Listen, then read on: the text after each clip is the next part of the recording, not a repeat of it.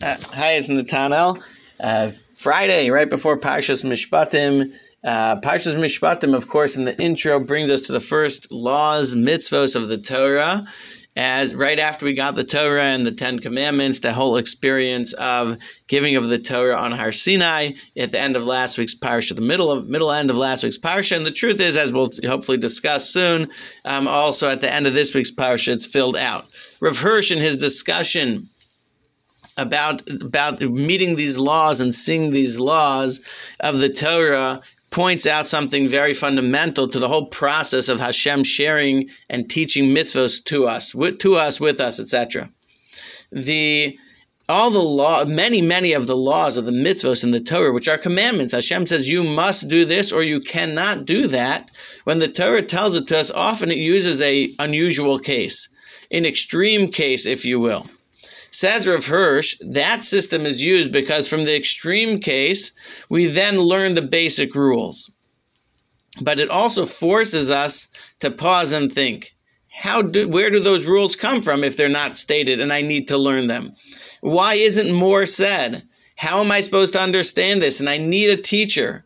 Not only do I need a teacher, I need more information. I need back information.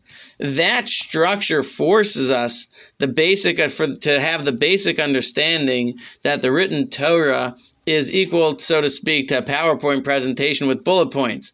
And it's obviously not a full conversation. It forces us in that situation to appreciate from its shortness of words and from its extremeness of examples. There's much more simple examples, and there's basic rules that the whole thing is built on. Must be, it's all out there. It's somewhere, and that's what we call Torah Shebaal Peh, the oral Torah. Says Rav Hirsch, the structure and system that Hashem uses in sharing and teaching us the mitzvahs that we need to do. If this is a commandment, a positive commandment, we need to do it. If it's a negative commandment, we cannot do it. That's something the Torah says you can't do. You have to know that in understanding the structure and the system of each and every mitzvah, there's so much more information than just what's written in the written Torah. There's this whole body called the Torah Shebaal Peh, the oral Torah.